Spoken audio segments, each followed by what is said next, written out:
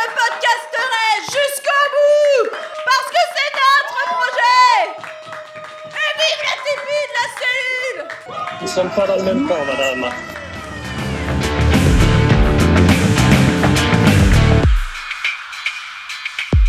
Bonjour à tous et bienvenue sur le podcast hebdomadaire de la cellule. Aujourd'hui avec Globo Xavier. Hello. Ça va la pêche, hein. Bah ouais, Très super. heureux de t'accueillir pour Mais cette moi 11e aussi. saison de la cellule. Toi qui officie habituellement sur les voies d'Altaride Mais oui, je aux fais côtés de quelques-uns. Julien Poire et de... Rappelle-moi son prénom. Sandra. Sandra, merci. Je sais pas pourquoi j'avais Samuel dans la tête. Non, Non, Sandra. Sandra Ouais. sur les je, voies leur, je d'Altaride. leur fais un peu d'infidélité, mais je sais que Julien aussi vient faire quelques infidélités chez toi, donc je n'ai aucun état d'âme. Je crois qu'il n'y a aucune fidélité à avoir ni pour la cellule ni pour les voies d'Altaride. Il faut écouter les deux podcasts. Exactement. Voilà. Nous sommes également avec Clément. Clément, bonjour. Bonjour. Nouveau à la cellule, on t'entendait parfois dans le public. Hier soir, Dans les saisons la précédentes. dernière, oui. Voilà, tout à fait. Dans les podcasts précédents, il ne faut pas dire quand c'est enregistré. mais confuse. Clément, donc, qui est avec nous, qui est venu avec Emmanuel Meffray. Hello. Alors, Clément, est-ce que tu pourrais te présenter rapidement pour nos éditeurs qui ne te connaissent pas? Qu'est-ce que tu fais dans la vie? C'est très intéressant tout ça. Je vis de poésie, d'un peu de potager, d'ateliers d'écriture, de spectacles qu'on crée avec Manu, de musique et de temps en temps, j'anime un atelier d'écriture à droite à gauche en fonction des demandes. Et voilà, et tout ça se passe dans la région. Occitanie, on est installé en Ariège. C'est jamais très durable, ça. Et donc, bien sûr, Emmanuel Meffray, qu'on ne présente plus à la cellule, incroyable rôle. Un meuble. Nous sommes également avec Jérôme de Poitiers. Wouhou. On pourrait dire chroniqueur pour Shitstorm maintenant, dans cette émission te rend célèbre. Ouais, on verra. Très bien. Et donc, c'est toi, Globo, qui nous amène ce sujet de podcast sur la permaculture, cet ADN. C'est autour de nous, la permaculture. C'est une façon de pratiquer l'agriculture qui se développe énormément, qui s'est développée énormément ces dernières années. Et tu y vois des liens avec le jeu de rôle. Tu vas nous expliquer tout ça. Globo, c'est à toi. Alors, effectivement, voilà. Déjà, je pense que si je fais le podcast, c'est parce que moi, c'est quelque chose qui me passionne. Et deux, je sens monter dans l'égrégore de la société. Enfin, c'est quelque chose qui émerge, qui passionne les gens, surtout dans les milieux un peu bobo branchouille. Et donc, je me dis, voilà, qu'est-ce qu'on peut en faire? D'autant plus que la permaculture, l'image populaire qu'on a, c'est que ça sert à faire son jardin. Dans la réalité, c'est tout un design qui dépasse largement... Enfin, c'est une méthode, c'est un design pour organiser son jardin, sa maison, sa vie, ses relations interpersonnelles, etc., qui dépasse largement le cadre du potager. Et je me dis que cette méthode de design, on peut peut-être la réutiliser, soit pour produire des jeux, soit pour produire des parties, ou pour plein d'autres trucs. Et donc, j'aimerais décortiquer avec mes aimables commentateurs un petit peu ça pour voir ce qu'on peut en faire. Alors, j'ai une première remarque, excuse-moi, Vas-y. C'est que, vu ton âge canonique, Globo, Ah bon? tu es mon potager. Oh Ça, c'est fait. J'ai perdu au jeu. On a souvent, moi aussi j'ai perdu le jeu, on a souvent employé avec, plus sérieusement, on a souvent employé avec Fabien, notamment, dans la création de jeux de rôle, l'idée qu'en fait, faire un jeu de rôle, et notamment à travers l'idée de Vide Fertile de Frédéric Sintès, c'est mettre des règles ensemble et de voir émerger en fait des choses.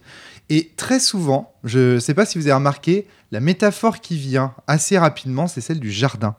Entretenir son jardin, laisser pousser les idées. On a rapidement en fait cette analogie avec le jardin qui vient pour parler du jeu de rôle. Donc moi je partage assez ton point de vue. Voilà, et donc si on résume, en tout cas ce que moi j'ai compris de la permaculture en 30 secondes, l'idée il est de se faire bien chier en design au début, de bien essayer de de comprendre plein de paramètres, etc., pour que, une fois que notre système soit installé, on n'ait plus à s'en suroccuper. C'est-à-dire que le système, il a une grande part d'autonomie et que du coup, l'investissement qu'on a à produire derrière, il reste pas intense en permanence. Donc, on a une grosse réflexion de design au départ. Et après, on a quelque chose dont on peut beaucoup plus profiter, dont on n'a pas besoin de s'occuper tout le temps. C'est bien ça, permaculture, c'est-à-dire culture permanente qui s'auto-entretient. Est-ce que, rapidement, on pourrait faire un petit tour de table pour présenter ce que c'est que la permaculture ? Quelle vision vous en avez ? Qu'est-ce que c'est Clément, pour toi, la permaculture, c'est quoi ? C'est la tradition d'interpeller les gens à la cellule. Qu'est-ce que c'est ? Pourquoi ? Quelle image te vient ? Tu vois, tu es venu à ce podcast, donc ça veut dire que tu avais une certaine image de ce qu'était la permaculture. C'est quoi pour toi ? C'est d'abord, comme disait Globo, c'est un potager... autonome, on a envie de dire. Au départ, esthétique. Il y a une recherche de... en tout cas, tel que ça s'est développé, tel que ça se développe en Europe depuis une vingtaine d'années, je ne sais même plus. C'est d'abord une esthétique de créer des carrés, des bordures, de trouver un assemblage de couleurs aussi. C'est pas juste je vais y mettre tel ou tel truc côte à côte. On va y mettre des choses qui vont fleurir, d'autres qui vont pas fleurir, qui vont... Alors ça, c'était la vision que j'en avais au départ. Et puis depuis quelques années où je m'y mets par petites touches en fonction des endroits où je suis, c'est devenu à la fois quelque chose de méditatif. Parce que quand tu es les mains dans la terre, il y a quelque chose de qui te permet de te recentrer.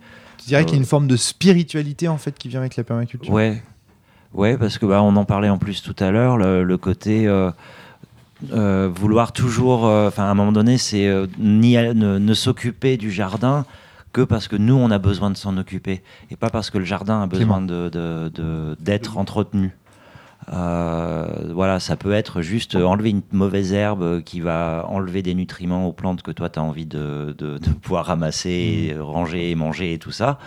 Mais ça peut être juste s'assurer que la terre est pas sèche une fois tous les 3 jours parce que tu vois qu'il n'a pas plu. Et du coup, c'est un temps que tu prends aussi pour toi parce que c'est quand même hyper gratifiant de se dire tiens, j'ai planté des patates la semaine dernière, les premières feuilles elles poussent. Alors que moi j'ai aucune connaissance en agronomie. C'était vraiment juste tiens, je vais les planter, on va voir si ça prend. Et si ça prend, tant mieux. Et on va faire en sorte que de l'aider mais au final, t'es responsable de rien. Ça, c'est très intéressant ce qu'il dit là, parce que c'est aussi quelque chose qu'on dit du vide-vertile dans les parties de jeux de rôle. C'est-à-dire que, tu vois, quelque part, l'auteur n'est pas responsable du vide fertile. Certes, il y a des règles qui ont permis l'émergence de certaines choses, donc exactement comme il y a des éléments qui sont là et qui ont permis la pousse de la plante, mais on ne peut pas dire qu'on est responsable du fait que la plante est poussée. Tout ce qu'on peut dire, c'est qu'on l'a aidé à pousser, tu vois. On a rassemblé les conditions pour qu'elle pousse. Etc. Et donc, mais on n'est pas responsable de la vie, on n'est pas responsable de la plante. De la même manière, l'auteur n'est pas responsable, tu vois, de ce qui émerge dans ces parties de jeux de rôle, en fait. Il n'a fait que écrire les règles qui ont... Et même... Et encore, c'est pareil, ça faisait partie d'un bout de conversation qu'on a eu tout à l'heure, se dire que le jardin, c'est le jeu de rôle, mais on n'est pas le maître du jeu. C'est la terre, c'est la vie qui est présente ou qui va arriver, qui va définir les règles du jeu. Tu vas pas planter tes tomates en février. Tu vas pas essayer de mettre des arbres, tu vas pas faire des plantations au pied de conifères parce que tu sais que la terre va te dire non, là c'est trop acide, tu ne pourras pas le faire. Donc trouve autre chose. Il y a une certaine forme d'humilité, de modestie en fait, de se tenir en fait devant. Alors eux c'est pas le trip qu'ils défendent. Ils disent juste il faut observer. Il faut observer et ne lutter pas contre la nature. Observer ce qui se passe. Quand tu dis eux, tu parles... Je parle des permaculteurs, des gens qui ont théorisé le truc, tu vois. Des théoriciens. Ils disent, voilà, la nature, elle a des logiques à laquelle elle obéit, et c'est complet. Si vous voulez pas passer votre temps à lutter avec, eh bien, observez ce qui se passe et capitalisez sur ces observations. N'essayez pas d'aller à l'encontre de ça parce que vous avez un fantasme d'hégémonie ou de démiurge. Mais une des premières choses à faire, c'est observer. On observe, voilà, qu'est-ce qui se passe quand on n'agit pas, comment les différents éléments s'organisent entre eux. Et après, est-ce que moi, je peux apporter l'impulsion la plus légère possible pour arriver vers quelque chose qui m'intéresse. Jérôme, sur la permaculture. Non, mais vous avez déjà dit tout ce que. C'est bon, ouais, vous avez. T'as rien d'autre à ajouter ? Oh bah non, là pour le coup, vous avez bien des. Ouais. Tu as fait partie toi qui as beaucoup participé à des expériences anarchistes ou qui a beaucoup milité, tu as déjà fait partie. Non mais c'est même pas vrai en plus. Est-ce que tu as déjà fait partie, tu vois, de jardins autogérés J'ai déjà filé des coups de main, ouais. Voilà. Donc il dit rien dire. Bah oui, j'ai déjà fait. Ah oui, mais si. Tu t'es fêlé une côte dans un champ un jour. Ça veut dire que tu fréquentes les champs. Me fais pas rire, ça fait mal. Mais non, ouais, j'allais dire que je suis d'accord quand même avec Romaric qu'il y a quand même justement un aspect humilité, quoi, humble, à justement ne pas vouloir aller contre la nature. Clément, tu disais tu vas pas mettre tes tomates en février, les Bretons ils le font. Non, mais il y a eu ce fameux truc là, Romaric, j'imagine tu en as peut-être entendu parler, les fameuses serres qui fonctionnaient jour et nuit, chauffées avec qui éclairait le ciel en mauve et jaune la nuit, enfin vraiment des volontés pour produire des tomates bio. Oui, bio. Ah oui, c'est vrai qu'elles étaient bio. Oui. Mais vraiment, donc on est dans un délire de contrôle. Alors, voilà. Je ne sais pas qui est mégalo en fait, tu vois. On arrive aussi à mon avis, ce qui fait qu'aujourd'hui la permaculture est dans l'actualité, c'est qu'en réalité, à mon avis, la permaculture s'oppose également à la façon dont on a produit les fruits, les légumes et l'agriculture, dont l'industrie en fait a produit l'agriculture. Et c'est ça en fait le truc. Et la permaculture ne dit pas qu'il faut produire moins, mais elle dit qu'il faut produire mieux en observant mieux l'économie en fait des plantes que l'on pousse, les saisons dans lesquelles elles poussent. Et la permaculture, je crois que là récemment il y a une étude de l'INRA qui a justement montré que la permaculture peut avoir des rendements qui sont au moins égaux, si ce n'est supérieur à ce que l'industrie a produit jusqu'à maintenant. Donc non, t'es pas d'accord avec ça. Non, mais c'est pour dire qu'il y a en fait, la permaculture émerge aussi d'un débat sur la façon de produire. Comment est-ce qu'on produit dans notre société ? Pas que de produire, mais aussi de vivre. Je sais qu'il y a des gens qui voient ça aussi comme un moyen de permettre aux gens, notamment les populations urbaines, les gens des villes, de se réapproprier une agriculture à laquelle ils n'ont pas fort accès, parce que l'agriculture, même le potager, en fait, c'est un délire de propriétaire, en fait. Et donc en ville, moi je sais qu'il y a des personnes qui font de la permaculture, qui installent des bacs dans une logique de réappropriation de l'espace public, de l'agriculture potagère par les gens. Et comme c'est en ville, tu vas pas mettre des flics qui vont t'arrêter si tu prends une tomate cerise. Donc ça devient forcément un truc un peu autogéré où les gens prennent, donnent, s'en occupent ou pas. Si ça meurt, tant pis, quelqu'un revient peut-être l'année d'après. Je ne sais pas. Mais voilà, quoi. C'est quelque chose vraiment aussi de réappropriation de la vie, des lieux et de la ville, quoi. Et donc d'émancipation, parce que étant capable de faire ce qui me nourrit ou de produire ce qui me permet de boire, de manger, etc., je ne suis plus soumis au chantage du « attention, si tu travailles pas, tu n'auras plus à manger, tu n'auras plus à boire ». Après, il y a un enjeu. Je vois Manu qui fait non de la tête, et c'est vrai que à mon avis, c'est un peu compliqué. Manu, de ton côté. Alors, du coup, je suis pas non plus une experte, pour le coup. Voilà, j'ai pas... Tu es biologiste de formation. Ouais, un petit peu d'agronomie, d'élevage aussi, mais du coup, à toute petite échelle, sans avoir tout lu sur le sujet et tout. Donc, il y a peut-être plein d'imprécisions dans tout ça. Je pense que l'idée, c'est en fait d'aller rechercher effectivement ce fonctionnement de nature qui a priori n'a pas besoin de nous. Sauf que quand on fait un jardin, du coup, le principe c'est qu'on se retrouve sur quelque chose de fermé. On dit en général, si on a aussi beaucoup de problèmes en ce moment de biodiversité, de maintien des écosystèmes, etc., c'est parce que ça manque de trame, les espaces se ferment parce qu'on construit des routes, parce que ça communique pas, tout ça. Et l'idée en fait d'un jardin, c'est que quand bien même ce soit pas complètement fermé, mais l'objectif un peu qu'on a quand on fait un jardin, c'est de pouvoir, même s'il y a que du béton autour, par exemple, même si on est en pleine ville, de pouvoir avoir quelque chose qui fonctionne, fonctionne, même si c'est fermé, en espérant quand même qu'il y ait des insectes qui viennent, etc. Donc je pense qu'une des premières idées, c'est quand même de réussir à retrouver cette espèce d'autonomie de la nature, mais en la mettant dans un cadre très particulier, dans un petit carré où elle ne pourra pas avoir ces trucs-là.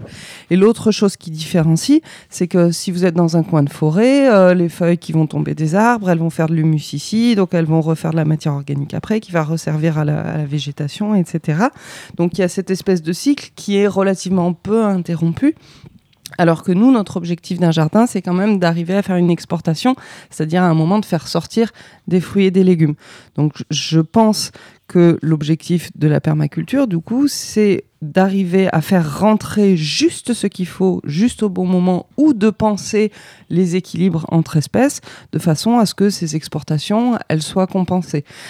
Et l'idée aussi, peut-être, ce qui va différencier des grandes cultures et des tomates sous serre au mois de février, c'est qu'on va essayer de faire une exportation qui est raisonnée. Du coup, on va demander des efforts raisonnables à la plante avec un maximum de ressources naturelles, c'est-à-dire la lumière, la température et l'eau qui est déjà présente, de façon à pouvoir minimiser au maximum les apports qu'on va devoir refaire dessus. Donc, c'est essayer d'avoir quelque chose comme ça d'un petit peu artificiel avec le moins d'apports possible. Un peu comme vous savez, ces plantes que vous pouvez acheter de temps en temps sous globe, où vous mettez une goutte d'eau de temps en temps, et l'idée c'est surtout d'y toucher le moins possible. Mais voilà, dans cet objectif d'être fermé et d'exporter. Par contre... En fait, tu ramènes la permaculture à la notion de contrôle. C'est-à-dire que, ok, d'accord, on laisse vivre les choses, mais il y a quand même cette idée derrière qu'il y a un humain qui encadre, qui cadre et qui gère une certaine forme de production. Et il y a même une certaine forme d'optimisation, on pourrait dire. Tu vois, quand tu parles de la seule goutte qui va permettre à la plante de vivre pendant des années et donc économiser l'énergie, etc. Donc la permaculture n'est pas opposée à la notion de contrôle, d'économie, etc., etc. Mais c'est ce que disait Globo quand il disait que c'est une grosse réflexion au départ, vraiment tout un design à mettre en place de façon à ce que ça roule tout seul et qu'on soit obligé peu obligé d'intervenir derrière. Je pense que l'idée aussi, elle est là de cette grosse réflexion de départ, et que si on se plante, on va se rendre compte qu'il faut refaire beaucoup d'apports de matière organique, etc., de façon à renourrir, alors que si on a bien géré nos échanges d'espèces, nos alternances, les choses comme ça, normalement ça devrait bien s'équilibrer. Par contre, il y a quand même deux petits trucs dans ce qui a été dit qui m'ont fait un peu tiquer.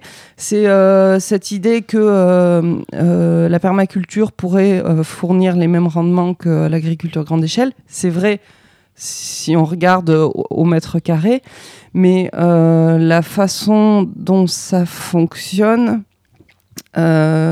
pour un agronome et pour un agriculteur qui a beaucoup d'hectares, ça va coincer. Parce que quand on fait des récoltes, il y a un moment où... Alors là, pour le coup, la question que je me pose, c'est à quelle échelle c'est possible. Et c'est aussi pour ça que, quelque part, on a fait un peu une gradation agriculture conventionnelle, agriculture bio, où on essaye de limiter beaucoup plus les intrants, et puis de plus faire appel aux auxiliaires, à la nature, etc. Puis permaculture. Et puis peut-être derrière, on peut dire juste un mini-mot sur la biodynamie. Mais enfin, moi, c'est un truc que j'aime pas, parce que le très peu que j'en ai lu, c'est que c'est hyper fumeux, que contrairement à la permaculture et à la bio, justement, il y a eu zéro étude dessus, que ça a été inventé par un type qui a fait ça tout seul et qu'il a un peu instauré en mode secte. Alors pour le coup, c'est mes lectures. Hein, c'est non, mais donc mes lectures aussi. Hein, ouais, toi aussi, ça concorde. Oui, avec des trucs tout pété sur les énergies, où on prend de la terre, on la fout dans la vessie d'un cheval, on l'accroche au-dessus de la porte pour attirer l'énergie de la lune, et les gens payent pour aller travailler là-bas. C'est assez chouette. C'est voilà, avec un mec qui a fait des méthodes pédagogiques aussi. Moi, je m'en moque pas, parce que j'ai un de mes amis qui travaille justement avec ces gens que vous considérez comme. Et moi, je peux les défendre comme foisonnement. C'est-à-dire, il faut tester. Je suis désolé. Bien sûr. Non, c'est pas une critique. C'est juste que les seuls. Pas, et si ça marchait, les locaux dans les villages autour, apparemment, ça se passe pas bien non plus avec eux. Enfin bon, bref. Ouais. Bah après, voilà, effectivement, il y a peut-être des gens pour lesquels ça marche très bien dans leur jardin. Moi, je suis preneuse. N'hésitez pas à mettre en commentaire des liens en plus. On va pas parler de la biodynamie. Toi, tu émets des réserves sur la biodynamie, etc. Moi, je suis pas un défenseur de la biodynamie, mais je pense que ça peut apporter des choses Il faut pas se fermer à des études, Complètement. quelles qu'elles soient. Complètement. On sait jamais. Et Ça se trouve, on va découvrir que les plantes réagissent effectivement à l'amour, à des choses comme ça. Et je veux dire, un jour, il y aura des études scientifiques qui montreront que certains éléments de la biodynamie, et ce jour-là, on sera bien content de ne pas s'être interdit de l'avoir fait. Le problème n'est pas Donc, tant c'est la pour ça. biodynamique, l'individu qui est le chef de ce truc-là, quoi. D'accord. Et vous pouvez pas le citer, qu'on en finisse Rabbi. Non, attends, Entre autres. non, Rabbi, c'est les colibris. C'est Schneider, c'est ça un gars qui a fait aussi toute une méthode de pédagogie alternative. C'est pas Schneider, c'est... Non. Je vais retrouver. Steiner, c'est ça. Et voilà, qui est pas mal critiqué parce que voilà, il a vendu son truc mais bon, encore une fois, mais j'en parlais aussi parce que quelque part c'est aussi dans la continuité d'une autre méthode qui s'utilise à plus ou moins Bien petite sûr. échelle et qui potentiellement pourrait donner des résultats un peu équivalents. Donc il y a cette histoire d'échelle quand même, c'est qu'il y a un moment où même si je déteste l'argument qui vas-y, Globo. Xavier, Je voudrais te répondre 30 secondes Je monologue parce que beaucoup. je voudrais pas qu'on dérive Globo. sur le côté productiviste des choses. Et souvent, on fait la confusion entre la permaculture et le maraîchage bio-intensif. Qui est notamment issu, on a retrouvé un traité de maraîchage des maraîchers autour de Paris au 19e siècle. Et ces gens-là, ils font des choses qui sont très productives de manière maraîchage, avec des techniques du 19e siècle, donc sans une hypermécanisation, sans l'apport de la pétrochimie, etc. Et donc souvent, on confond les deux parce que les deux parlent du jardin. Moi, ce qui m'intéresse, c'est pas le maraîchage bio-intensif, c'est la permaculture, enfin en tout cas dans ce podcast, la permaculture, son système de design, l'éthique qui a déroulé de ça et comment on peut le ramener à notre pratique de jeu de rôle. Quoi. Pour refaire toute l'agriculture, oui, bien sûr. L'agriculture intensive. Bien sûr. Voilà, exactement. Tracteur, béton, fusée. Mais c'est peut-être là aussi que du coup, il faut peut-être s'extraire aussi de cette idée de rendement. Voilà, oui, et que finalement, le rendement de la permaculture, c'est peut-être pas l'objectif de la permaculture, c'est avant tout d'avoir quelque chose d'équilibré. Et ça rejoint un peu aussi l'autre truc sur lequel je voulais rebondir, disait Jérôme, sur la réappropriation. Notamment voilà, dans tous les petits jardins partagés qu'on peut voir fleurir dans les villes. C'est pareil, l'objectif n'est pas d'en faire une production vivrière. Par contre, c'est clair et net que mettre les gens voilà, dans leur...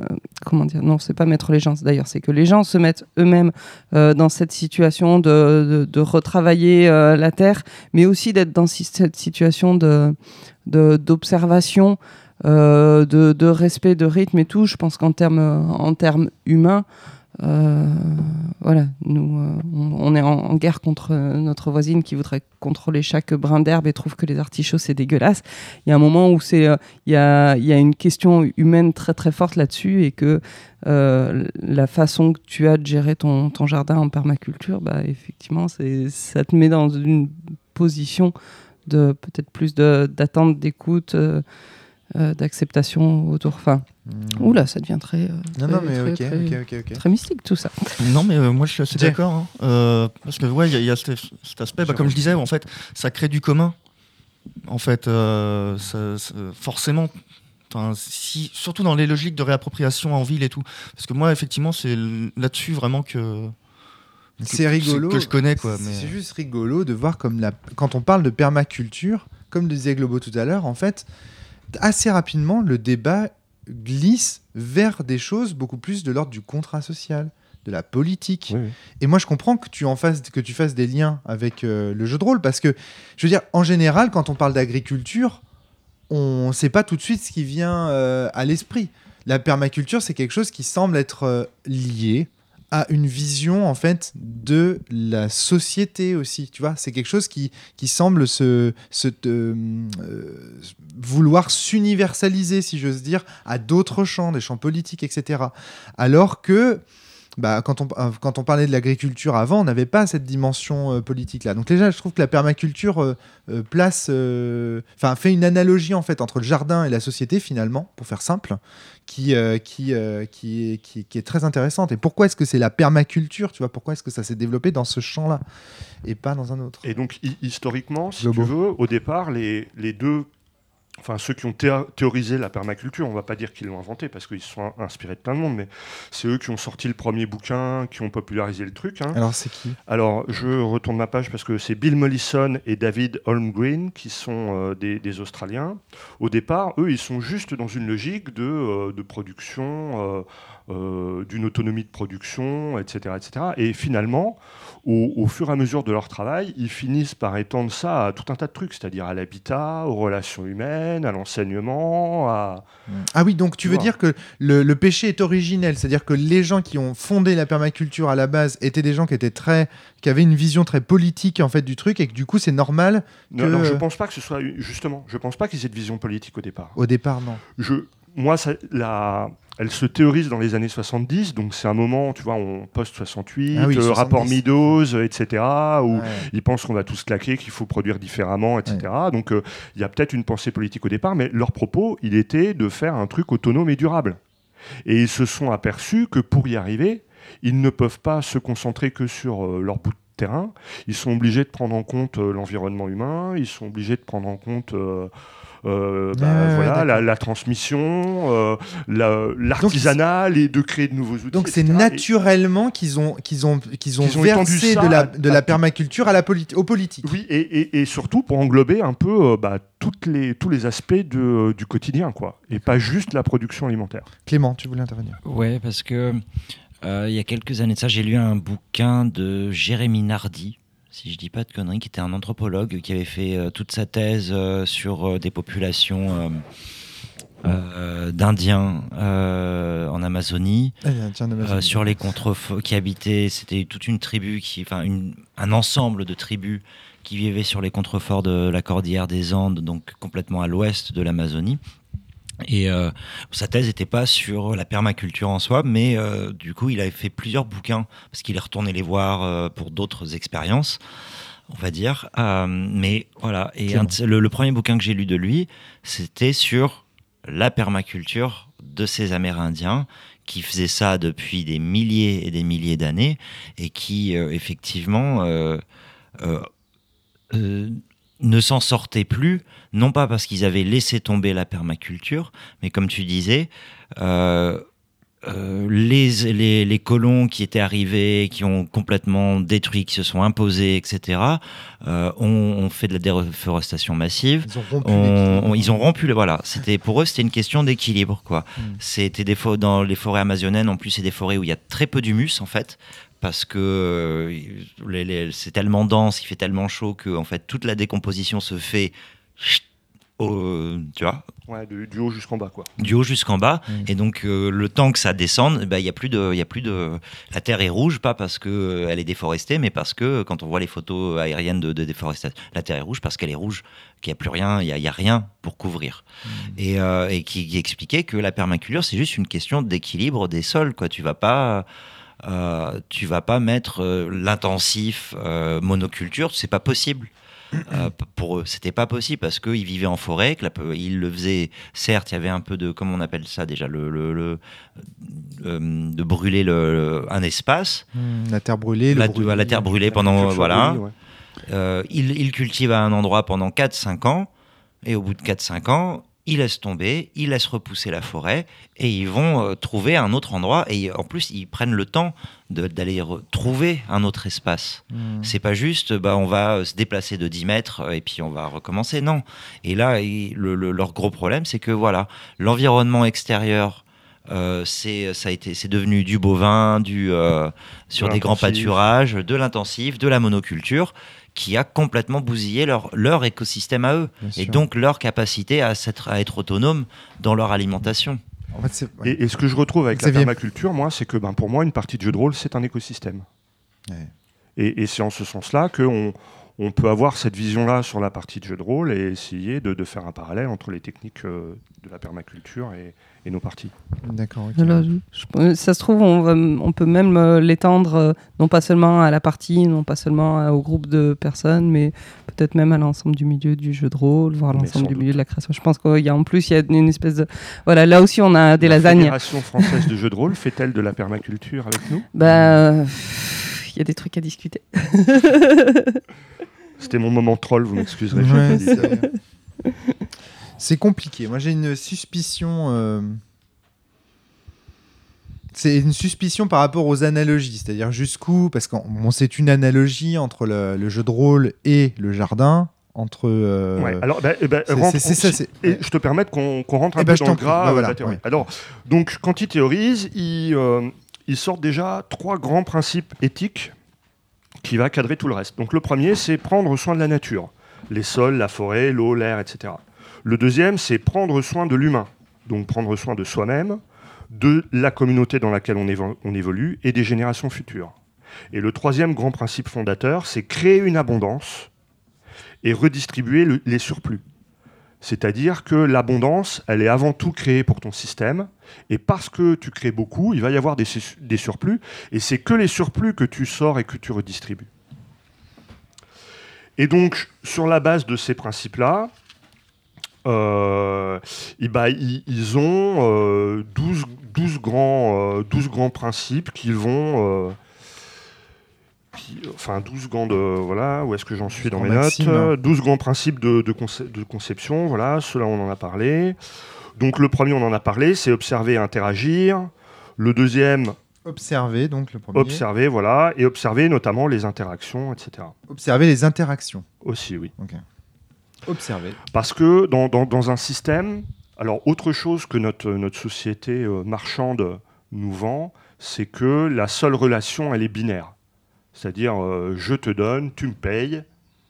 Voilà. Mais dans un système, en fait, c'est pas forcément le cas, voire c'est presque rarement le cas. C'est-à-dire que souvent, c'est tout un cycle avec plusieurs acteurs qui fait qu'au bout du cycle, celui qui a investi au départ, il y retrouve son compte à l'arrivée, mais c'est peut-être passé par 3, 4, 5, 6 acteurs différents. On n'est pas forcément dans une relation binaire de type marchande. D'accord. Donc, il faut observer tout ça. Comment A donne à B, qui donne à C, qui donne à D, qui donne à F, qui redonne à A. Tu vois. D'accord. Ouais. Le deuxième principe, c'est collecter et stocker l'énergie. Bon, d'accord. Créer une production. Et là, ça nous intéresse à nouveau dans le jeu de rôle parce qu'on veut créer une partie. Notre production, c'est la partie. C'est bien ce qu'on veut produire. D'accord. Créer une production. Moi, je les note au fur et à mesure. Ouais. La quatrième, c'est appliquer l'autorégulation et accepter la rétroaction. C'est-à-dire que le système, il va te résister, quoi, ou il va te renvoyer des trucs, et il faut l'accepter, et il faut trouver un équilibre un peu naturel entre tout ça. D'accord. Entre ce que tu veux. Appliquer l'autorégulation. Voilà. Et accepter la rétroaction, c'est-à-dire le retour du système. C'est-à-dire accepter le retour du système vers toi. D'accord. Ou du système vers lui-même, d'ailleurs. La rétroaction, ça. Et même dans la rétroaction, on va chercher des boucles vertueuses. Tu vois, qui par effet de rétroaction vont s'auto-entretenir. D'accord. Donc, le plan que tu es en train de suivre est le plan d'un petit fascicule que tu as entre les mains. Oui. C'est le fascicule de Bill Mollison et de David Holgren. Non, c'est le fascicule qui est tiré de leur travail, qui s'appelle L'essence de la permaculture, et qui est sur le site officiel permacultureprinciples.com, qui sont les gens qui... Voilà. C'est sympa de les citer parce que t'es quand même... je pille. Voilà. Enfin bon, je suis désolé. Je suis pas un expert, quoi. Je suis quelqu'un un amateur éclairé et intéressé, tu vois. Très bien. 5e principe, utiliser et valoriser les ressources et les services renouvelables. Donc on va essayer de ne pas épuiser son système. On va utiliser au maximum ce qui est renouvelable et ce qui est produit par le système. D'accord, ouais. 6, ne pas produire de déchets. Alors là, il ne faut pas l'entendre comme le caca c'est mal, etc. Il faut comprendre que le déchet des uns, c'est une ressource pour les autres. Et que, en fait, tout ce que nous, on voit comme un déchet, eh bien, c'est peut-être la richesse de pour quelque chose d'autre. Et donc, il faut trouver dans ton système, il ne faut pas se dire, bon, ça c'est de la merde, ça m'emmerde. Il faut se dire, bah, ce déchet-là, comment je peux le revaloriser, qui est-ce que ça va intéresser dans mon système et comment je peux le redistribuer et en fait ne pas le perdre ou ne pas le sortir de mon système. D'accord. Donc là, on en est à la moitié, on a fait le 6e, il nous en reste 6. 7, partir des structures d'ensemble pour arriver au détail. D'accord. Donc ça, c'est... Partir des structures d'ensemble pour arriver au détail. Et notamment, ils ont le concept de pattern, c'est-à-dire que en anglais, je ne sais pas trop comment on traduit ça en français. Pattern, c'est... C'est alors en musique, le pattern, c'est ce qui va, c'est le cycle, c'est le cycle récurrent, c'est ce qui va donner le pattern. Tu vas l'utiliser en tapisserie, c'est la trame. C'est la trame qui va te permettre de combler les vides et de créer l'image. Le motif, quoi. Le motif, très bien. Merci. Ça, c'est une excellente traduction. Et donc, il y a tout un tas de motifs qui existent dans ton système et il faut les repérer, les comprendre et ils vont se répéter et c'est important d'en avoir conscience. Voilà, c'est ça que ça veut dire. Et donc, le motif d'ensemble, il y a un peu un effet fractal qu'on peut retrouver à différents niveaux. Très, très bien. Le principe numéro 8, intégrer plutôt que séparer. Là, on est dans la notion que, dit autrement, c'est que sans diversité, il n'y a pas de résilience. C'est la diversité qui va faire la richesse d'un système. C'est-à-dire que plus ton système il est dense, plus il est divers, plus il va être tenable, soutenable, riche, etc. Donc à chaque fois que tu sors des trucs, que tu vires, que tu cloisonnes, que tu sépares, que tu fais de la dichotomie, eh bien tu vas perdre en richesse et en efficacité. Tu empêches l'interaction. Exactement. Ouais. Et la rétroaction. Et donc voilà. Avant, Principe 9, utiliser des solutions à de petites échelles et avec patience. C'est-à-dire que oui, on peut avoir un grand objectif de design, mais ça va être la politique des petits pas qui vont nous permettre d'atteindre notre objectif. On part pour un marathon, on ne part pas sur une vitesse de sprint. On y va pépère, on profite des premiers kilomètres pour s'échauffer, et oui, on aura notre objectif marathonesque dans 40 bornes. Donc on accepte que au début, on y va pépère, tranquille, petit à petit, et qu'on construit au fur et à mesure. Principe numéro 10, utiliser et valoriser la diversité. Donc ça rejoint un petit peu celui qu'on a vu avant, sur intégrer plutôt que séparer, c'est-à-dire qu'on veut un maximum de trucs différents dans notre système. D'accord, ouais. Principe numéro 11 et avant-dernier, utiliser les interfaces et valoriser les éléments de bordure. Ils se sont aperçus que c'est à la bordure qu'il se passe des choses riches. C'est là où deux environnements différents se chevauchent qu'il va se passer des trucs de dingue. Okay. Si j'exagère, quand tu es dans un champ de blé, tu as que du blé, quand tu es dans la forêt, tu as que des arbres, et à la frontière des deux, tu vas avoir toute une végétation intermédiaire beaucoup plus riche que d'un côté ou de l'autre. J'exagère. Je veux dire, la forêt, c'est très très riche. Non, mais bien sûr. Mais c'est pour donner une image et voilà, pour qu'on comprenne. Ouais. 12e et dernier principe, utiliser le changement et y réagir de manière créative. C'est-à-dire que oui, nous, on a une intention, mais du changement dans notre système, il va y en avoir. Et on ne prend pas ça comme une claque dans la gueule, une contrainte ou une punition, mais comme une opportunité et comme l'occasion de briser les frontières, justement, et d'aller explorer des choses nouvelles par rapport à ça. Jérôme. J'ai l'impression qu'il y a c'est une vraie philosophie d'expérimentation. Bien sûr. Vraiment, en fait, ouais, on est dans la recherche, on n'est pas dans la leçon qu'on donne. Emmanuel. On a quand même déjà beaucoup de notions très précises de ce qui, notamment sur l'aspect intégration, par exemple, cette diversité, de ce qui fonctionne très bien ensemble, des successions aussi dans le temps. On joue beaucoup là-dessus, de dire on sait que ça va partir d'abord et qu'au moment où ça va être la fin de ce premier truc, ça laissera de la place et ça aura laissé tous les bons éléments dans le sol pour cet autre truc, etc. Donc on est quand même largement assez avancé sur cette voie-là pour pouvoir dire dire associez cette plante et cette plante. Ensuite, vous faites passer cette plante derrière. Et en général, il y a un cycle qui. Ce qu'il y a d'intéressant, les motifs, les patterns, on les connaît déjà un peu. C'est-à-dire, ce qu'il y a d'intéressant dans la permaculture, c'est qu'ils sont pas fermés à ce que font les autres. Et ils partent pas de rien, tu vois. Ils capitalisent sur un savoir-faire paysan, sur des traditions, sur ce que font les autres.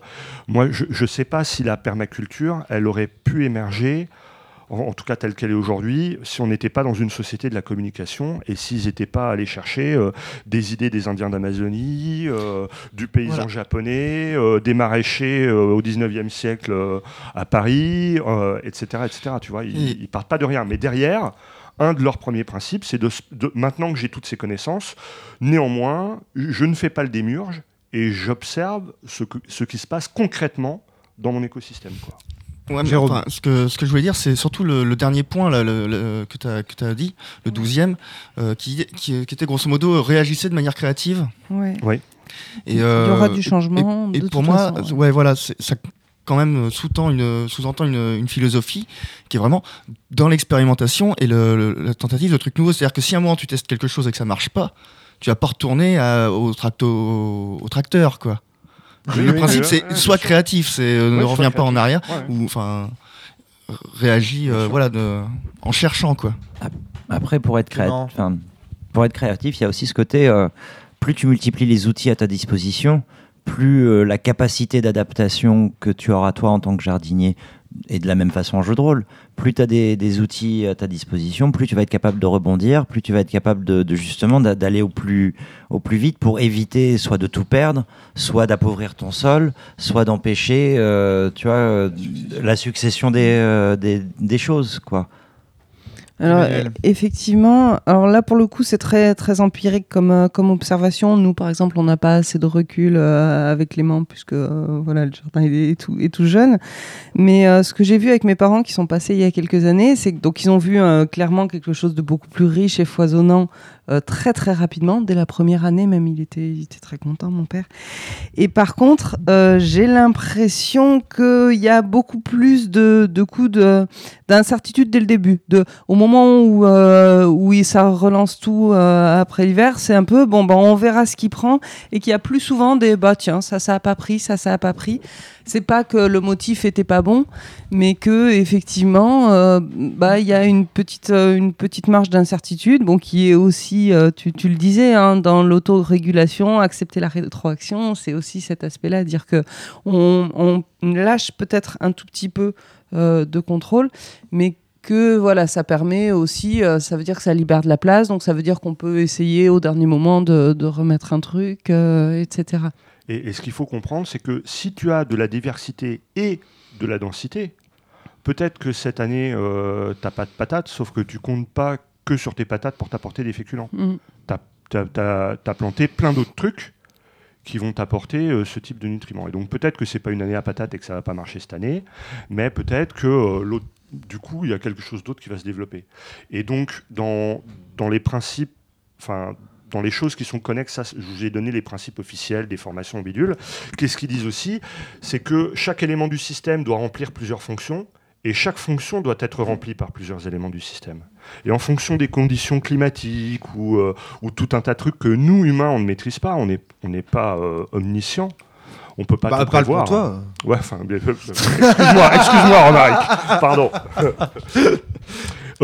Mais si dans ton système, il y a plusieurs choses qui produisent quelque chose qui est important pour toi, et que, à l'inverse, chaque chose qui produit ne va pas avoir une seule production, mais en fait remplir plusieurs niches dans ce que tu as prévu dans ton design, eh bien tu t'assures que, alors oui, peut-être que cette année tu boufferas pas de patates, c'est pas grave, mais tu auras plus de topinambour. Et du coup, ça prendra le relais. C'est peut-être pas ce que tu voulais manger, d'accord, mais in fine, la production elle est faite. Et tes topinambours, elles vont pas faire que des racines, elles vont aussi te faire de la biomasse que tu vas mulcher, etc. Tu vois, donc c'est quoi mulcher ? Mulcher, c'est faire un couvert sur le sol. Tu vois, donc mettre de la paille, mettre des feuilles, mettre du gazon broyé ou du bois broyé, etc. C'est-à-dire que la terre, en fait, elle a une vie. qui n'aiment pas recevoir directement les rayons du soleil pleine poire, la flotte en direct, etc. Et donc le fait de mettre un petit couvert organique dessus, ça va protéger tous les petits asticots, les petits cloportes, les petits microbes, les petits champignons qui vivent en dessous et qui rendent ta terre vivante, parce que c'est eux qui vont nourrir tes plantes en fait. C'est-à-dire que si tu veux pas apporter des engrais, il faut que ce soit la vie de ta terre qui nourrisse ta plante. Et donc, quand tu cultives ton jardin, il faut nourrir ta terre et pas nourrir tes plantes. Très bien. Très bien, c'est très très très clair. Jérôme, tu voulais intervenir ? J'avais une analogie à faire. Mais ce n'est que ça, ce podcast, je crois. Ok, parce que du coup, si je pense au jeu de rôle... J'allais justement poser une question là-dessus. Donc, excellent. On va dire le MJ tracteur béton fusée du coup qui fait ses tomates en février dans des serres chauffées jour et nuit. C'est un peu le MJ qui arrive avec sa préparation qui a duré 12 heures et son scénar tout prêt. Vous inquiétez pas, j'ai tout prévu, vous pouvez aller partout. Bref, je sais pas, là c'était juste un troll. Par contre, ce qui correspond à tous les principes qu'on a énoncés, que je vous ai entendu énoncer depuis tout à l'heure, ça colle à quelque chose dans le milieu du jeu de rôle. Sauf peut-être par l'aspect compétition et gagnant, ça par contre peut-être moins, mais par contre dans son fonctionnement, je trouve que le game chef, c'est-à-dire des productions avec des moyens plus modestes, plus réduits, avec où chacun remplit plusieurs fonctions parce qu'on est à la fois donc créateur de jeu et aussi juge, et ce que tout le monde qui participe au Game Chef aussi, hein, est conseillé. Et ce que tout le monde dit quand, quasiment, hein, mais les personnes qui participent au Game Chef, c'est un retour qui est très fréquent. Ce qui est extraordinaire, ce sont les interactions entre les agents. C'est les moments où où les gens se font des retours et où vraiment, parce qu'il y a une espèce de bienveillance et de recherche créative et de. Moi, je pensais à la cellule. En fait, quand il parle de, mais je suis désolé. Excuse-moi, je vends ma soupe. Mais quand il parle d'interaction entre des disciplines différentes, quand il dit par exemple c'est au détour au croisement du champ de blé et de la forêt qu'on trouve les choses les plus riches, qu'est-ce que c'est que la cellule ? C'est des gens qui viennent de spécialités différentes, des philosophes, des astrophysiciens, des physiciens, des biologistes, des militaires, des punks, des fascistes qui se rencontrent. Il n'y a pas de fascistes à la cellule. Ils attendent pour sortir les fusils là. Je me trouvais un peu mou là. Donc du coup, voilà, c'est des gens en fait qui se rencontrent et qui font de la transversalité. Moi, c'est ce que j'appelle la transversalité globale. C'est-à-dire c'est de trouver en fait dans la permaculture de quoi s'inspirer pour le jeu de rôle, de trouver dans la philosophie de quoi s'inspirer pour le jeu de rôle, de trouver dans les mathématiques, etc., d'aller chercher dans toutes les disciplines en fait de les faire se rencontrer, de les faire de les faire discuter, etc., de les faire entrer en interaction. Et c'est lorsqu'il y a l'interaction qu'il y a la plus grande richesse. Et j'y vois aussi une analogie avec la science telle que la pense Pierre Lagrange. C'est-à-dire une science qui n'est pas une science d'experts spécialistes d'un seul domaine, mais d'une science où tout le monde se met autour de la table à discuter ensemble, experts, non-experts, scientifiques, non-scientifiques, mystiques, etc., philosophes, tout le monde discute ensemble et on produit à ce moment-là beaucoup plus de richesse conceptuelle que... En fait, tout ce qu'on a dit là sur la permaculture s'applique aussi au champ de la discussion intellectuelle, simplement. Le Game Chef, je suis d'accord avec toi, mais aussi, par exemple, un think tank, comme la cellule, par exemple. Et puis, même au sein pendant une partie de jeu de rôle, évidemment. Tu peux pas... alors, sans parler des bordures, là, pour le coup, mais peut-être que ça va revenir dans le fil de ma pensée, mais tu peux pas mener une campagne dans un jeu genre Elric ou Hawkmoon ou d'autres jeux comme ça, si t'as que des berserkers dans ton équipe, qui à un moment donné, il y a aussi besoin de cette diversité pour que le collectif avance, progresse. Alors il y en a qui vont il y a des personnages qui vont pas forcément évoluer à la même vitesse que d'autres, mais ils vont tous être sollicités à un moment donné, et du coup tu laisseras personne sur le chemin ou en bordure qui lui va, parce qu'il y a à la fois le personnage et le joueur, et le personnage lui, s'il est là à un moment donné sur le côté, peut-être qu'il va pouvoir faire autre chose, qui va nourrir différemment, de façon plus ou moins visible, offrir d'autres interprétations, puis d'autres chemins en forêt où tiens, là lui il a trouvé un coin champignon, Et ce coin champignon-là, personne s'en est occupé, il va On quand même les balance pas ramasser les parce coins que champignons. on balance pas les coins champignons, ça c'est clair. Et que si t'as pas tu parlais, Jérôme parlait de compétition. Moi, j'ai jamais eu de jeu. Enfin, en tout cas, on n'a jamais, du temps où je faisais du jeu de rôle qui remonte à très très longtemps, on n'a jamais été dans un mode de compétition. À part un joueur qui lui avait toujours besoin de voir son personnage, les caractères de son personnage, hop. Même si c'est agréable de voir son personnage évoluer avec les points de caractère, etc. Mais l'idée, c'était quand même qu'on arrive au bout ensemble. Qu'on arrive à produire quelque chose ensemble et qui soit pas forcément ce à quoi on s'attendait au départ, mais qui pas ce à quoi s'attendait le maître du jeu au départ, mais qui soit le résultat de nos interactions vivantes. Il y a un mot qu'on n'a pas du tout prononcé dans ce podcast, mais qui revient constamment en fait à ma tête, c'est le mot de symbiose. L'association réciproquement profitable de deux organismes. Et en fait, ça c'est le cœur de la biologie pour moi. Enfin, ma première notion biologique qu'on m'a enseignée, je crois, en 4e, je crois que c'était ça, ou même en 6e, c'était la notion de symbiose. C'est-à-dire comment des organismes peuvent s'apporter l'un à l'autre des éléments essentiels à leur survie mutuelle. Et là, en fait, ce dont on est en train de parler, c'est de ça, c'est d'osmose, de symbiose, d'harmonie, en fait, de cohérence. Et c'est de penser symbiose quand je design ma partie ou mon jeu.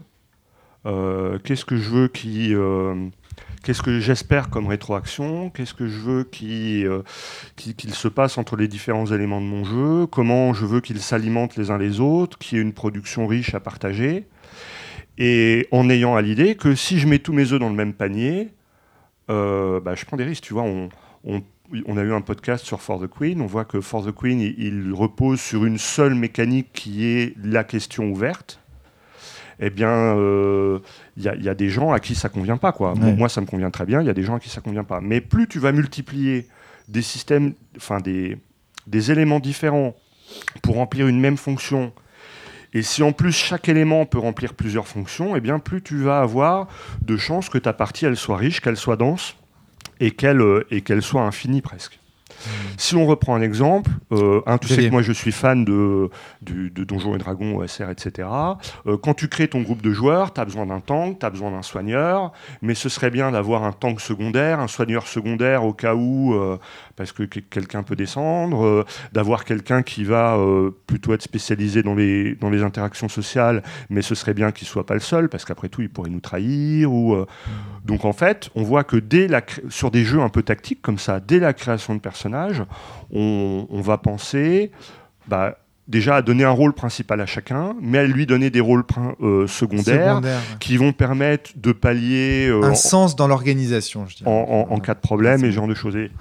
Et c'est ça un peu, tu vois, où je fais le lien entre la permaculture et le jeu de rôle. C'est-à-dire que toi, quand tu designes ton jeu ou quand tu écris ton scénario ou ta campagne, eh bien, il faut observer tes joueurs ou observer une typologie de joueurs, le public auquel tu t'adresses. Il faut voir quelles sont les rétroactions dans les parties. C'est pour ça qu'on fait du playtest.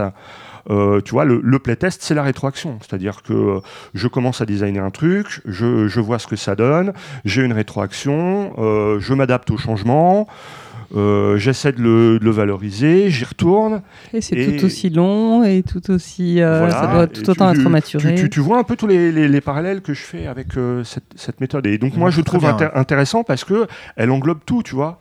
Et c'est pas juste, je me focalise sur ma partie de jeu de rôle et sur ce que je veux produire, c'est que je m'intéresse aussi aux interactions sociales, je prends soin des gens autour de la table,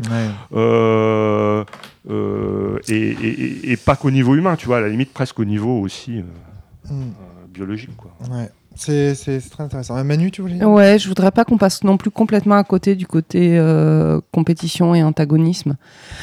Parce que sur un sol, sur de la végétation, si on couvre le sol, c'est pour éviter de faire venir aussi, nous, on gère notre truc de façon à avoir le moins de mauvaises herbes, entre guillemets, à gérer, parce qu'on est d'accord, on n'a pas envie d'avoir les orties qui envahissent notre jardin.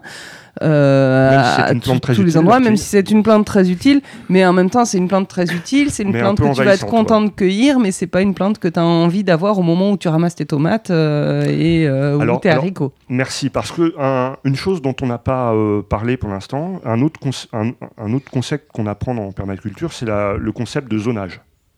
C'est-à-dire qu'eux, ils partent du principe qu'il y a 5 zones. Il y a une zone très proche qui est le cœur où tu vis, où tu habites. Et plus tu t'éloignes, plus tu vas aller vers la vie sauvage, en sachant que la zone 5, c'est la forêt primaire où tu n'interviens pas, où tu vas quasiment pas ou très peu et que tu perturbes le moins possible. Et tu as toutes les étapes. Et donc, les choses dont tu vas avoir besoin régulièrement ou dont tu as besoin de t'occuper souvent, tu vas les mettre en zone 2. D'accord. Puis en zone 3, les trucs qui demandent soit moins d'intervention, soit dont tu n'as pas besoin tout le temps. En zone 4, tu vas être en zone semi-sauvage. Et la zone 5, c'est la zone sauvage. D'accord. Et donc, tu peux aussi penser comme ça à une table de jeu de rôle. De quoi est-ce que j'ai besoin tout le temps ? Qu'est-ce que je mets dans mon environnement proche, que ce soit un environnement matériel ? Est-ce que les chips, je les mets à l'autre bout de la pièce ou est-ce que je les mets sur la table alors que ça fait chier avec les figurines qu'on peut plus se déplacer ? Mais ça peut être aussi ton environnement... tu vois, ton environnement humain ou ton environnement narratif, quoi. Est-ce que j'ai besoin de ça ? Est-ce que j'ai des friches dans ma narration ? Et les friches, c'est aussi un petit peu ce qui va poser l'ambiance, poser l'immersion, alors que tu n'auras pas forcément tout le temps une interaction avec au quotidien. Et donc cette idée de zonage, elle est importante par rapport à tes besoins aussi, tu vois. Manu. Mais en même temps, la question aussi, c'est qu'est-ce que tu étouffes ? Parce que, pour reprendre l'analogie, c'est vrai, on n'a pas de fascistes à la cellule. Nous, on trouve ça plutôt bien. Mais en même temps, je veux dire, on a aussi beaucoup de gens blancs avec un certain niveau social. Je salue ton ouverture d'esprit, même. Non, mais il y a aussi ce côté-là, être conscient qu'on va vraiment favoriser des trucs et les gérer de façon à étouffer aussi tout ce qu'on n'a pas envie de voir apparaître. Et des mécanismes... Alors bon, moi je pleure souvent sur les guéguerres de chapelle dans le jeu de rôle parce que des fois ça me gonfle sérieusement. Mais en même temps, il y a aussi des antagonismes qui sont assez salutaires et c'est tant mieux qu'on n'ait pas un seul truc, une seule coloration. Mais pour le coup, il est quand même hyper présent aussi, et ce côté très, très normalisant de la part qu'on a pu aborder aussi, des implicites de la partie de jeu de rôle, tout ça, la façon qu'on a de tous se fondre dans un moule, de rester aussi, d'avoir des mécanismes de fonctionnement similaires avec les groupes avec lesquels on joue, etc. Faudrait pas voir que le côté bisounours, parce qu'il y a des choses qu'on veut voir émerger, et que le reste, on l'étouffe, quoi. Juste un point par rapport... parce que quand on dit il n'y a pas de fascistes, on essentialise des gens, en fait, là. Il n'y a pas des gens qui sont fascistes, il y a des propos qui le sont. Et je ne garantis pas que dans les micros de la cellule, il n'y ait pas de temps en temps des propos fascistes qui aient pu être énoncés. J'en sais rien, en fait. C'est très compliqué, en fait, de juger de ça. Tu veux dire du genre, il faut absolument jouer le jeu tel que l'auteur l'a écrit et ne pas en déroger. Mais par exemple, ouais, pour certains, effectivement, ce sera un autoritarisme qui peut s'apparenter, mais tout à fait. Et donc, du coup, on ne peut pas garantir non plus. Faut qu'on fasse attention à ça. Voilà. Bon, passe. Alors, dernière chose auquel je voulais. Allez, je vous laisse reprendre. Je voulais dire. Donc, Bill Mollison et Holmgreen, ils ont été aussi influencés par un homme qui s'appelle Masanobu Fukuoka, qui est un japonais qui avait une vingtaine d'années pendant la Deuxième Guerre mondiale. Donc, lui, c'est pas un beatnik, hein. Il est japonais, élevé à la campagne du Japon, dans une société traditionnelle, etc. Et dès les années 50, il décide que lui, il veut plus travailler sa terre. Il expérimente une agriculture qu'il appelle naturelle ou sauvage. Et c'est un feignant, quoi.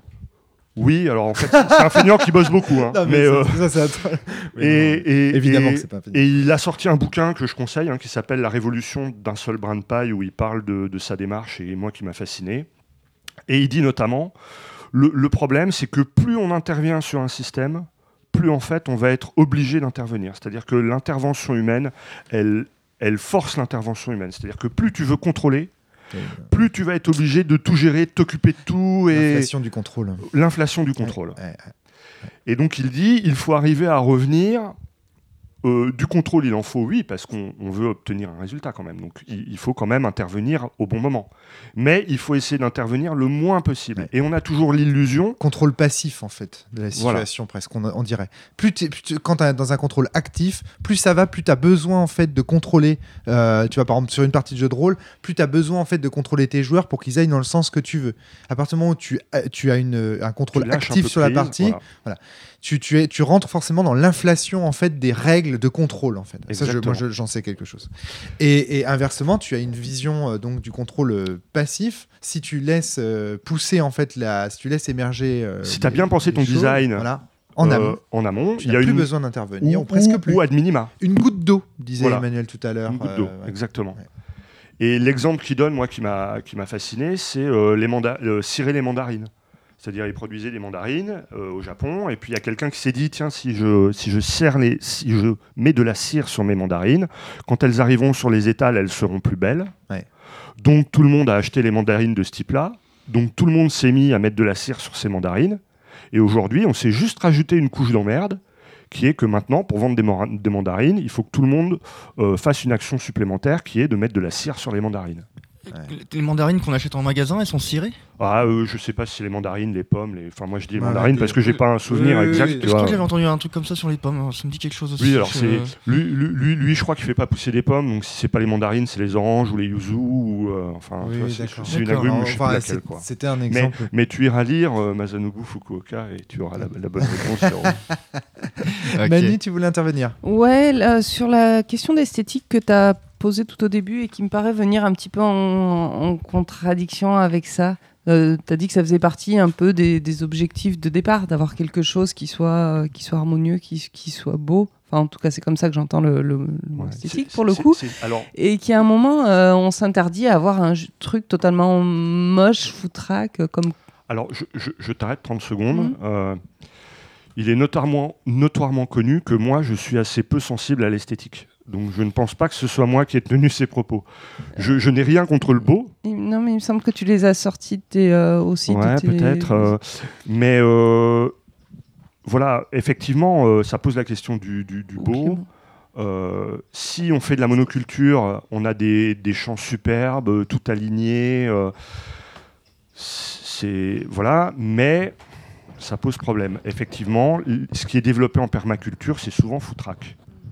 Nous, on veut qu'il y ait des patates qui poussent, on ne veut pas s'échiner à les faire pousser à cet endroit-là. Si les patates, elles décident de pousser 10 mètres plus loin, c'est pas grave, on a des patates, on est content. Et après, on peut trouver ça beau, c'est-à-dire on peut trouver cette foisonnance beau, mais si on a envie d'une organisation de la nature, c'est pas le cas, quoi. Clément. C'est un peu de la...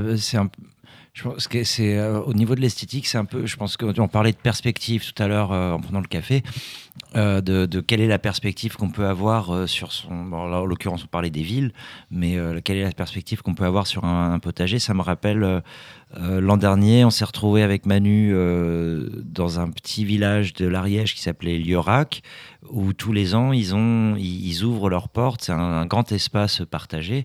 Ils ouvrent leurs portes pour ce qu'ils appellent les jardins extraordinaires, où en fait pendant 6 mois tu as des artistes qui viennent faire du land art, qui viennent faire des grosses plus ou moins grandes installations, peindre sur place, etc. Et c'est tout un parcours sur 3-4 km, donc en plus tu peux prendre ton temps parce que tu as vraiment le... Et il y a un moment donné où tu passes dans une zone, tu as l'impression que c'est un peu le bordel, parce que tu as des fleurs, tu as de l'amarante, tu as des orchidées, tu as des machins, ceci, cela. Alors, tu as un assemblage de couleurs qui fait presque kaléidoscope et qui, en fonction de la journée, de la luminosité, peut faire mal aux yeux un petit peu. Et tu te dis, ils ont fait quatre trucs et ils ont laissé pousser. Ils ont quand même mis il y a des œillets de machin, voilà. Et en fait, sauf que c'était placé dans le parcours de telle sorte que tu passes au travers, tu as le temps de découvrir quelles sont ces plantes, qui correspondent à quelle couleur, etc. Et puis après, une fois que tu as bien pris le temps de digérer tout ça, tu continues ton chemin et là, tu montes. Et arrivé en haut, tu as un banc tourné vers cette zone-là. Et tu te rends compte que y a encore quelque chose d'autre qui se dessine. Une mosaïque. Il y a ce côté éphémère d'un mandala En fait, tu es au milieu du truc, tu vois quelque chose, tu passes, tu vois une autre perspective, tu vois encore autre chose et tu sais que c'est des fleurs et que dans 6 mois, ça sera plus les mêmes parce qu'elles seront passées à autre chose. C'est le PC qui vient de se mettre en veille, je pense. Ah. Alors, très bien. ce que je veux dire là-dessus, c'est que la fonction esthétique, c'est une des fonctions qu'on peut valoriser dans son système. Et effectivement, si c'est important pour toi l'esthétique, alors il ne faut pas qu'il y ait un seul élément de ton système qui mette en valeur cette esthétique, il t'en faut plusieurs. Ouais. Et idéalement, ce serait bien que chaque élément de ton système concourt à une petite partie de l'esthétique, quoi.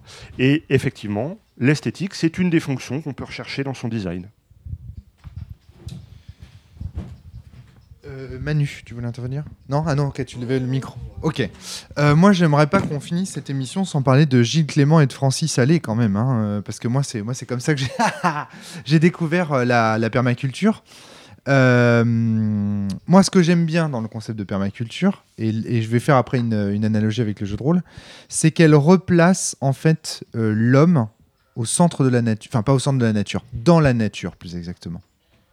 C'est-à-dire qu'avant, j'ai la sensation qu'en agriculture, l'homme était au-dessus du champ, en un sens, et qu'il contrôlait... Alors, avant, il faut dire quand, parce que avant, dans l'agriculture traditionnelle et extensive... Voilà, excuse-moi, avant pour mais moi...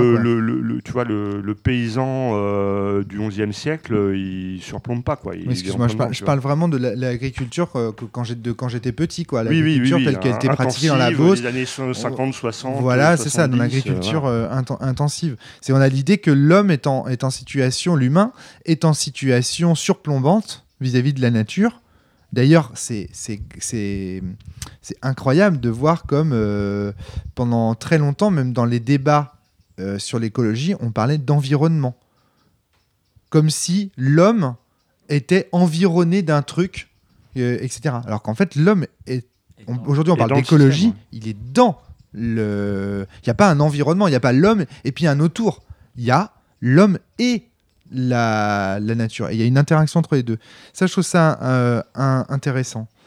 Et dans le jeu de rôle, cette analogie-là, ça nous donne l'idée que l'auteur n'est pas surplombant, que dans le cadre d'un système de jeu, il interagit avec les joueurs. Il n'y a pas d'un côté l'auteur au-dessus de la table, en fait. Tout le monde... En fait, c'était ce qu'on disait quand on disait « mais le MJ est un joueur comme les autres », tu vois. Quelque part, c'est à ce moment-là, on a conscience que... C'est vrai aussi pour l'auteur. L'auteur est un et l'auteur est un joueur comme les autres. Exactement, tout à fait. Donc ça c'est intéressant, je trouve, ces réflexions, en fait, comment elles amènent dans une espèce de parallèle comme ça dans le jeu de rôle. Manu, tu voulais... Mais du coup, c'est vrai aussi pour le groupe. Il n'y a pas un Romaric qui surplombe une cellule. Exactement. Il y a un moment, je sais pas, il n'y a pas des structures qui ont des présidents en jeu de rôle là. Oh putain, mais comment est-ce que ça peut fonctionner ?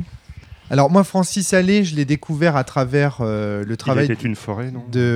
Alors oui, il était une forêt, donc ça c'est le petit documentaire qu'il a rendu très célèbre. Moi, je l'ai découvert à travers mon travail auprès de Guillaume Asselot, qui est donc le fondateur d'un projet de réseau social basé sur l'économie des arbres, un réseau social qui est en train d'être créé en ce moment, qui s'appelle Seeders. Et donc du coup j'ai travaillé comme consultant en fait pour son entreprise. C'est donc comme ça que Milvaux a commencé ? Alors non, pas du tout, pas du tout. Non, pas du tout. Rien à voir.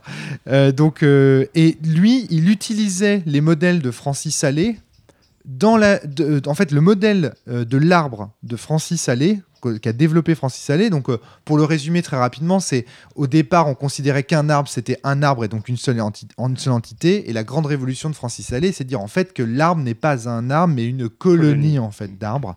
Et que le tronc, en fait, c'est juste le socle commun sur lequel chaque colon a posé sa pierre. Et donc, en fait, un arbre, c'est non pas un arbre, mais des arbres, en fait. Et donc, il y a une... voilà, déjà, juste ça, c'est une des grandes thèses de Francis Allais.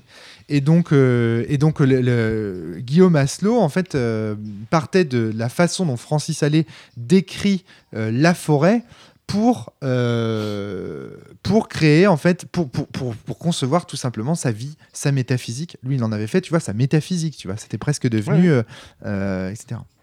Et ça m'amène aussi à une réflexion sur le prodige et le vertige, le miracle de l'analogie, qui est qu'en fait, ce que tu viens de faire, la comparaison, l'analogie que tu fais entre la permaculture et le jeu de rôle, en fait, si tu réfléchis bien, tu prends n'importe quelle spécialité, n'importe quel domaine, n'importe quel champ, avec des principes, tu peux quasiment toujours faire une analogie. C'est-à-dire, par exemple, je vous prends un autre truc, je dis, par exemple, moi, ce qui me fascine, c'est la vision élémentaire d'Empédocle.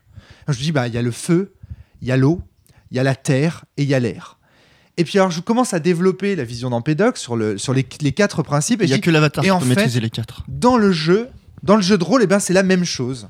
Il y a des principes de feu, des principes d'eau, des principes... Et je vais aboutir, en fait, en travaillant cette analogie, à des conclusions qui vont être tout aussi pertinentes que celles auxquelles je peux aboutir avec la permaculture. Et donc, en fait, quelque part, toute analogie est fertile.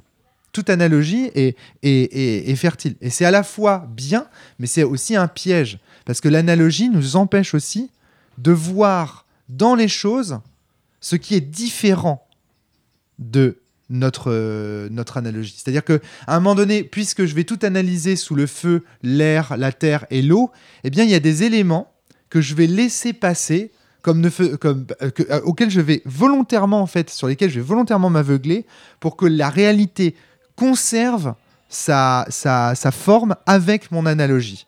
Donc, quand quelqu'un vient à la cellule me faire une analogie, j'invite toujours les auditeurs à avoir du recul malgré tout sur celle-là, parce que attention à ne pas se laisser aveugler par l'analogie au point de n'y voir dans le jeu de rôle que de la permaculture et d'oublier certaines spécificités que le jeu de rôle pourrait avoir. Et ça, on l'a dit à plein de sujets, notamment sur la théorie GNS. Dans les saisons précédentes de la cellule, on dit attention la théorie GNS. Parce que la théorie GNS nous empêche aussi de voir certains éléments des parties de jeu de rôle qui sortiraient du cadre de cette théorie. Et donc, elle peut nous mettre des œillères. Toute analogie est très bien, est très fertile. Il n'y a pas de problème là-dessus. On peut faire de la transversalité, on peut s'enrichir des autres théories. Mais il faut toujours prendre garde à ne pas devenir dogmatique de son analogie, en fait, et de ne pas devenir obsédé par celle-ci. Voilà, c'est juste une petite limite. Globo, ça te fait réagir ? Oui. En fait, c'est des filtres que tu appliques, c'est-à-dire que tout est une question de référentiel. C'est des grilles d'analyse. Voilà, quel référentiel tu prends, et on sait en maths, par exemple, que selon le référentiel que tu prends, il y a des problèmes que tu ne peux pas résoudre. Et que si tu veux les résoudre, c'est possible, oui, mais il faut changer de référentiel. Et c'est ça, en fait. Quelle grille d'analyse j'ai ? Et cette grille d'analyse, elle va me filtrer des informations. Et si je veux voir autre chose, je vais être obligé de changer de grille d'analyse pour voir ma pratique. Et aussi, quelle envie tu as pour ta pratique, pour ton groupe. Et si tu nous amènes ça aussi, c'est peut-être parce que... tu as envie que cet aspect permaculture il soit mis en évidence, qu'on le voit pour pouvoir pas le favoriser, mais au moins le préserver. C'est un élément que je crois qu'autour de la table, ça nous séduit, cette idée. Moi, il est clair qu'aujourd'hui, dans ce que je viens chercher dans le jeu de rôle, il y a principalement ce qu'on va faire émerger collectivement ensemble à la table. C'est pour ça aussi que je dis tout le temps le fleuve c'est de la merde, gna gna gna gna gna, parce que moi j'ai envie que on le crée à la table. J'ai pas envie qu'on me l'impose. J'ai envie que ce soit une création collective, qu'elle soit fertile, qu'on ait abouti à quelque chose. Alors juste un petit point justement pour rebondir là-dessus, c'est que ce que j'ai dit tout à l'heure, finalement, c'est que toutes les analogies se valent en un sens. Enfin, il y a un côté... elles sont toutes pertinentes. Elles sont toutes pertinentes, voilà, c'est ça. Et donc, on pourrait dire, elles se valent toutes. Moi, j'ai tendance à penser que qu'est-ce qui fait, du coup, la plus grande pertinence d'une analogie sur une autre ? Comment est-ce que, finalement, si c'est nécessaire de faire une distinction... Quelle analogie je vais adopter moi-même ? Comment est-ce que je choisis ? Alors, pour répondre à ça, je dirais que c'est de la permaculture, quoi. c'est que tu vas pouvoir associer, à partir du moment où tu trouves des liens entre différentes analogies, et ben, tu vas nourrir ta perspective du jeu de rôle en fonction non pas d'une seule comme tu dis, c'est des filtres. Donc des filtres, bah tu vas en enlever un, tu vas avoir des couleurs rouges, tu vas le remettre, ça va donner du mauve, et tu vas pouvoir mélanger et voire même les enlever tous. Mais tu vas tester, tu vas expérimenter, observer, regarder les rétroactions, accepter le changement. On revient aux deux structures. Et moi, ma réponse par rapport à ça, c'est de dire qu'en fait, ce qui fait la distinction entre deux analogies, je veux dire, comment on sait qu'il y a des bonnes analogies, puis il y a des mauvaises, c'est ça. Là, pour moi, c'est les plus fertiles qui sont les meilleurs. Et c'est ça le truc. Donc, Globo, tu m'auras convaincu que ton analogie est pertinente quand tu m'auras fait un jeu qui utilise les principes mais non, mais c'est vrai, qui utilise les principes de la permaculture, qui sera extrêmement fonctionnel, auquel je prendrai beaucoup de plaisir à jouer, que j'analyserai, etc., avec grand plaisir. Et quand tu auras fait ce jeu-là, et quand il y en aura, mettons, et Globo va faire le premier, mais il y en aura peut-être 1000 autres après, je dirais, ok, ça c'était une analogie qui était vraiment très pertinente parce qu'elle fut extrêmement fertile et elle a créé des bons jeux, elle a créé des... Tu vois ce que je veux dire ? Moi, c'est comme ça en tout cas que je fais la distinction entre l'analogie et inversement, il y a des analogies qui sont enfermantes en elles-mêmes, tu vois, qui nous emprisonnent en elles-mêmes dans une répétition du même perpétuel, etc. Celle-là, pour moi, ça c'est mauvaise analogie, tu vois, c'est des analogies qui nous enferment, qui nous empêchent de voir les choses telles qu'elles sont, c'est-à-dire telles qu'elles peuvent produire, telles qu'elles peuvent être fertiles. Tu vois, il y a des analogies qui sont castratrices, en fait, pour faire simple. Mais pas la permaculture.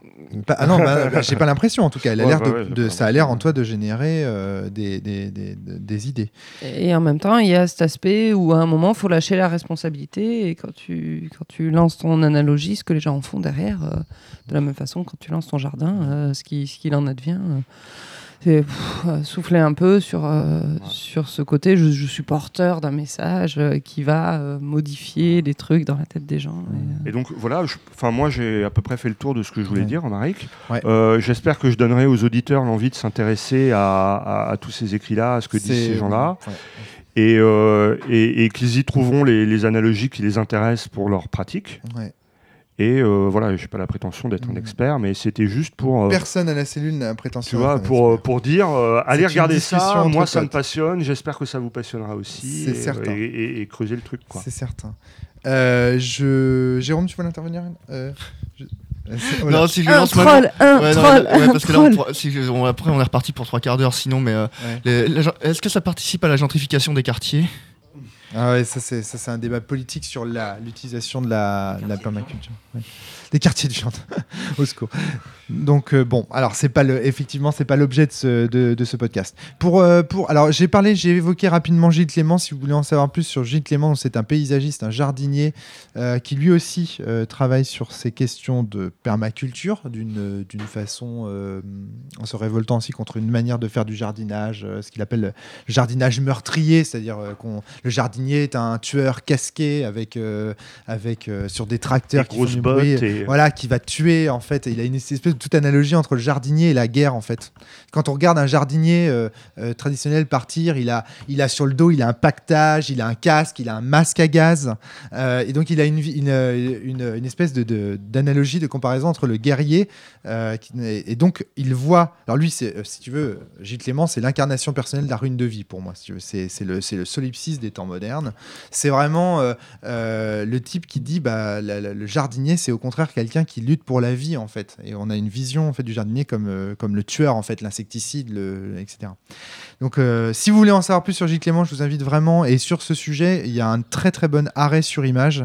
Donc arrêt sur image, l'émission présentée par Daniel Schneiderman, disponible pour 45 € par an. Il faut s'abonner à Arrêt sur Image. Voilà, point. C'est une émission qui permet vraiment de se désintoxiquer de plein de vilaines choses de cette société moderne contemporaine. Et c'est très très bien.